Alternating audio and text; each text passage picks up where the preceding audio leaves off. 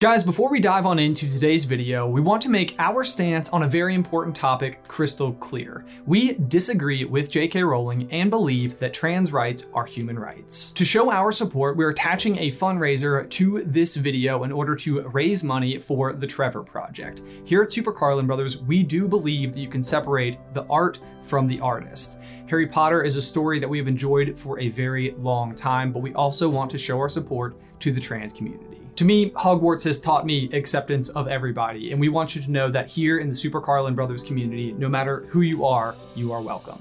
Hey, brother! Okay, guys, so you want to know what felt like a really unnecessary scene in The Crimes of Grindelwald? The huge set piece that is Newt's basement, where we get to go inside and see him continue to care for all sorts of different creatures, and then there's this really cool epic moment where he gets on the Kelpie, like the water horse dragon spirit thing. This scene was all over the trailers, and it made it feel like the Kelpie was going to be super significant to the story somehow, or there was going to be a secret passage to Hogwarts, like through the water. But no! All that happens is apparently Bundy can't take care of it and it bit her finger, and so Newt has to do it and he rolls up his sleeves. It is a cool scene, but there's no payoff. It never comes back. Like, was the whole thing just a gambit in order to show off Eddie Redmayne's lower forearms for a few seconds? Because if so, let me be the first to say,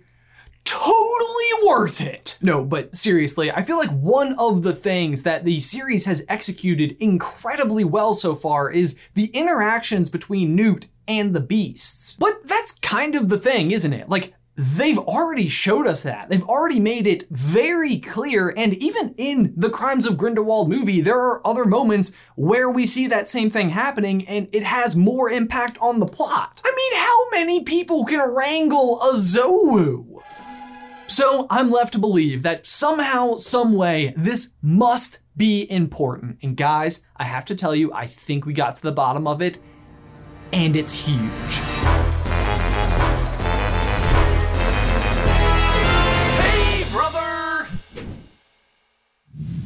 All right, y'all, let's talk about shapeshifting. It is a concept that has been around in the world of Harry Potter for a very long time and has been used to great effect in the books. Barty Crouch Jr. hides right under Dumbledore's nose for an entire school year. The Golden Trio is able to break into Gringotts and the Ministry. Tonks makes faces at dinner once. I'm actually not totally sure why she was given this power. It's never really used in a significant way at all. Lupin is a werewolf. The Marauders and Rita Skeeter are animagi. You get the picture. It happens a lot across the 7 books. But do you know where it happens even more?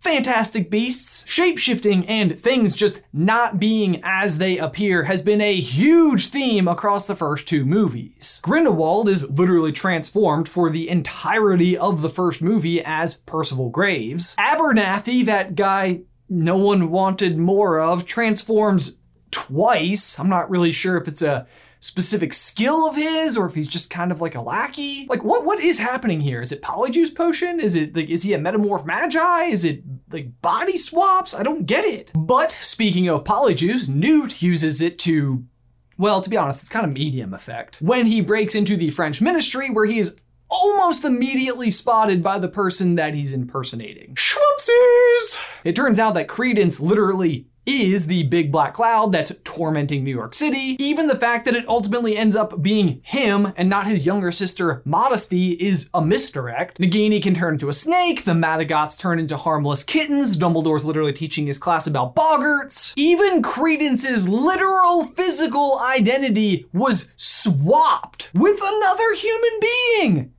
And no one noticed. I mean, seriously, if you are Yusuf Kama and you put all of the information together that you put together only to find out that moments before a ship went down at sea, a little girl literally swapped the baby that was so important to you with a different baby, and now here you are standing there with that grown-up little girl and the swapped baby. I mean, It's like trying to hit a bullet with a smaller bullet whilst wearing a blindfold, riding a horse. May the odds be ever in your favor.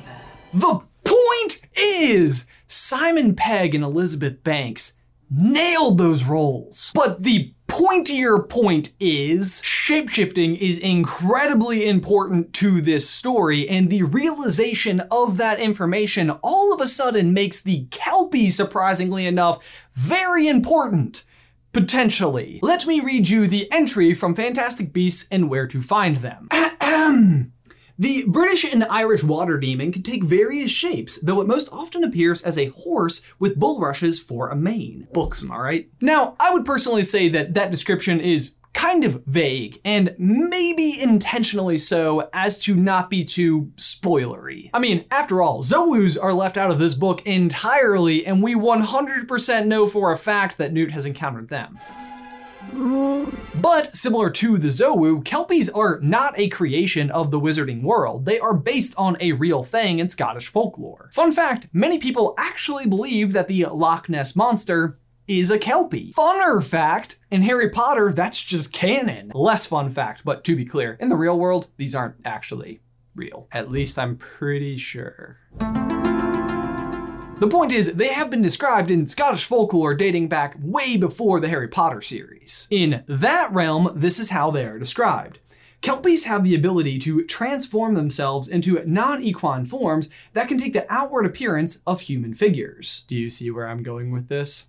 Someone in the Fantastic Beasts series is actually a seaweed horse. But seriously, that, to me, in a world where literally almost no one is ever actually who we think they are, is very important. And again, it absolutely makes me feel like that whole Kelpie scene is not just there for show. It's more like one of those, like, here's a detail. I'm not gonna tell you why or how or even when it's going to be important, but eventually it will be, and when it is, you're gonna be like, oh my god, it's the thing! I would say, like, very similar to In Order of the Phoenix, when Harry and company physically handle Slytherin's locket, having no idea what it is, and then later you discover it's a Horcrux, and you're like, what? So again, someone is a seaweed horse. But who and when is the question. I like to think if you try hard enough, we can all be seaweed horses. You know it's going to happen eventually, and you know it's gonna be a big deal. But in what way will it be a big deal? We know from the author that Newt's Patronus is supposed to be super spoilery, whatever it is. So one of our thoughts was, hey, what if it's a Kelpie? And possible, but it really doesn't take into account the shape-shiftiness of the Kelpie. That's just not the kind of characteristic that would be well demonstrated in Patronus form. So then the question kind of becomes, is there a person that they might need the Kelpie to pose as? And yes, you're right, there's probably 1,000 different ways that this could be put into effect. But we're going to try and apply it to a known problem that Dumbledore and Newt are already trying to overcome. The Blood Pact. The Blood Pact, in case you need a refresher, was an agreement made between Dumbledore and Grindelwald where they decided they would never fight one another, and to seal the deal, they both cut their hands, joined them together, and it formed into this Blood Pact. Which, again, for some reason, I feel like they always have to be very like, they're at like a jewelry store. There's like a, I don't know, they hold it a certain way. In hindsight, from Dumbledore's perspective, it's probably a better deal if you're Grindelwald than if you're Dumbledore, considering, you know, Dumbledore's not after world domination and Grindelwald is after world domination, and Dumbledore's arguably the only person who can stop it. Not that Grindelwald doesn't still recognize Dumbledore as a potential threat to his cause, even if it's not a one-on-one duel. Who represents the greatest threat to our cause? Albus Dumbledore. In fact, his whole motivation for literally the first 2 movies was to track down Credence, to have Credence kill Dumbledore so Dumbledore can't interfere with his plans. At the end of Crimes of Grindelwald, Dumbledore says he's unsure as to whether or not he can destroy the Blood Pact, but of course all of us, the audience, are like, oh come on man, we have total faith in you. I mean, for one, he's Dumbledore, bestest wizard of them all. Plus, you know, we actually know that they do end up dueling and that Dumbledore wins, so there's that too. He's obviously going to succeed, right? Yeah, probably. Not! Gotcha! got you. I know I got you. Even Jay jumped behind the camera a little bit. No, here's the thing. I do not think that he's going to be able to destroy the Blood Pact, because I think that blood magic has proven to be amongst the most powerful kind of magic in the entire world of Harry Potter. I mean, after all, the bond of blood is what literally keeps Harry safe at the Dursleys until he is 17 years old, and that is a magic that is even more powerful than the defenses of Hogwarts. Harry's blood inside of Voldemort literally tethers him to life when he tries to kill him, meaning that it is as powerful as a Horcrux, and we know that Horcruxes are nearly impossible to destroy. And even within Fantastic Beasts, it is a blood curse inside of Nagini that will eventually turn her into a snake permanently. It be powerful stuff, and by all accounts, it seems to have been forged by love, at least on Dumbledore's end of it. But that is the other most powerful form of magic that we are aware of. But yeah, I hear you saying, Ben, there is a duel between Dumbledore and Grindelwald, so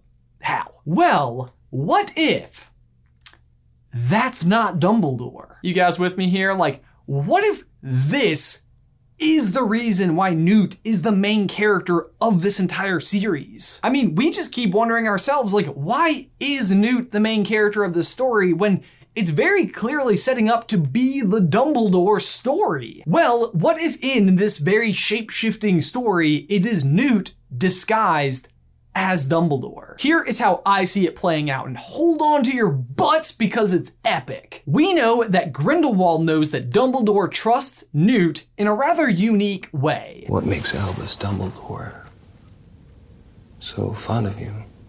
I really couldn't say. I think that at some point in the series, Newt is going to have to face Grindelwald and lose, but the way that he gets away is by casting a Patronus at Grindelwald, thus revealing said Patronus to Grindelwald. Then, fast forward to 1945, and it's time for the big event. Newt and Dumbledore are in the arena. Do you think it's gonna happen in like a real big arena, like, gladiators? Because I sure like to think so. Yes! Dumbledore, Grindelwald, Newt. There's an exchange, and before you know it, Avada Kedavra! What? No, Newt? How? No! Newt is dead. But then the duel begins in earnest, and it's epic, intense, legendary! It's the duel of all duels. The duel that puts Voldemort versus Dumbledore at the Ministry to shame. Grindelwald is totally caught off guard. He has no idea how it's happening. But the Blood Pact! He has no choice but to believe that Dumbledore found a way around it. But he hasn't. In dire straits, Grindelwald has no choice but to bring out his ace, whatever spell he previously used against Newt, where Newt used his Patronus, and then Newt has to cast his Patronus, and all of a sudden, all of us all at once realize it was Newt the whole time. But wait, then who died? You guys see where I'm going? It's the seaweed horse. Actually kind of sad when you think about it. But the important thing is that the Patronus reveals to Grindelwald and us, the audience, that this has actually been Newt the whole time. But there is no reason why anyone else would ever believe it was anyone but Dumbledore in that duel. Ah, but what of the Elder Wand, you say? Like, isn't Dumbledore the master because he defeated Grindelwald in this very duel? Do you know why I admire you, Newt? More perhaps than any man I know. You do not seek power or popularity. You simply ask, is a thing right in itself? If it is, you do it no matter the cost. This reminds me an awful lot of another guy who has defeated the big bad. Dumbledore says to Harry, "Those who, like you, have leadership thrust upon them and take up the mantle because they must, and find to their own surprise that they wear it well." And the thing is, Dumbledore never actually says that he is the master of the Elder Wand. What he says is, well, you know what happened next. I won the duel, I won the wand. I was fit to only possess the meanest of them, the least extraordinary. I was fit to own the Elder Wand and not boast of it, and not to kill with it. 1, the duel does not necessarily mean that he participated in it if he orchestrated it, and ownership of the wand is different from mastery of it. And in case you're wondering, well, does that mean that Harry doesn't ultimately end up being master of the wand because he totally repairs the Holly Wand with it, which means he has to be the master of the wand? Well, Harry does still truly become master of the Elder Wand, but not because he physically disarms Draco. Instead, I believe it is because he literally faces down death, greets it like an old friend, and then returns from the dead. He becomes Master of Death, and therefore Master of the Wand. But Ben, still, isn't there that other line from Dumbledore? If you planned your death with Snape, you meant him to end up with the Elder Wand, didn't you? I admit that was my intention, but it did not work as I intended, did it? True, he does say this, but he was also certain that Voldemort would go for the Elder Wand. So effectively what he did was sentence Snape to death, which sucks if you're Snape. But it also means that the Elder Wand was a trap. It's a trap! So that Voldemort would end up with a dud wand. Even Grindelwald tells Voldemort just before he dies, "Kill me then, Voldemort, I welcome death, but my death will not bring you what you seek.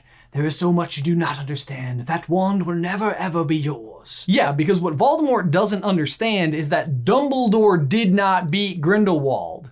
Newt did. Which, again, Grindelwald would know because of the Patronus. And personally, I don't think that Newt would have any interest whatsoever in carrying the Elder Wand and allows Dumbledore to protect it for him. And I think this even helps explain why Newt himself would be so absent during the war against Voldemort during Harry's time. It's almost as if he's avoiding conflict altogether in a way to protect the mastery of the wand. And yes, Dumbledore does think that Grindelwald is lying when he tells this to Voldemort. Perhaps that lie to Voldemort was his attempt to make amends, to prevent Voldemort from taking the Hallow. But let's be real, even Harry doesn't buy this one. Or maybe from breaking into your tomb, suggested Harry, and Dumbledore dabbed his eyes. And I think that's pretty much it. I think that covers all of our bases. Oh, except for the Blood Pact. What happened to the Blood Pact? Well, do you remember how I brought up how Slytherin's locket was found earlier in Order of the Phoenix and it ends up being super important later?